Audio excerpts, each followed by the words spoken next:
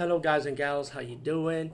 Today I'll be talking about an awesome way to start your free podcast, and I mean free, no catch, no gimmicks. It's totally free, easy to edit, easy to record, and easy to promote and monetize your podcast. It's called Anchor.fm, and I highly recommend you guys and gals check it out and start your own podcast and let your voice be heard. And also, don't forget to listen to Wild Dog Podcast and tell them that I sent you and that you hear it from me. So you get more people to join Anchor.fm. You will not be disappointed because they will also put your podcast in other platforms and then make it very, very much easier for you. Have a great day, everybody. Reviewing another kung fu movie from my latest collection, and it's called Against the Drunken Cat Paws. Paws, by the way. And when I saw the credit for this movie, they say the martial artist was choreographed by King Khan. I was like, are you fucking kidding me? You mean a gorilla talking kung fu? Now it said King Khan on it.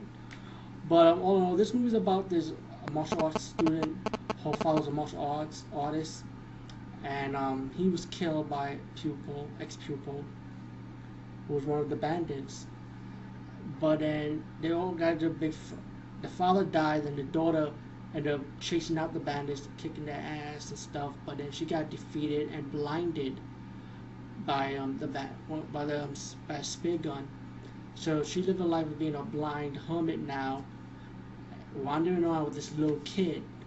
And she goes out to get her revenge with the help of her other friends who recognize her.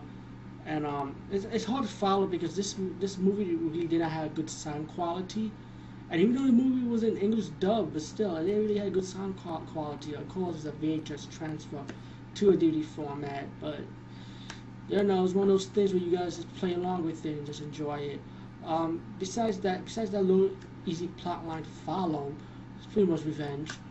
I love the martial arts scenes in it. It's old school typical martial arts movie. Like the ending, you have a guy with armored body skin, and you had to find out, and this giant martial artist guy had to find a way to defeat it. With the help of the skinny, wimpy martial artist guy, who's really a good fighter, by the way, in the movie. Anyway, check out this Against the Drunken Cat Paws. It's pretty good.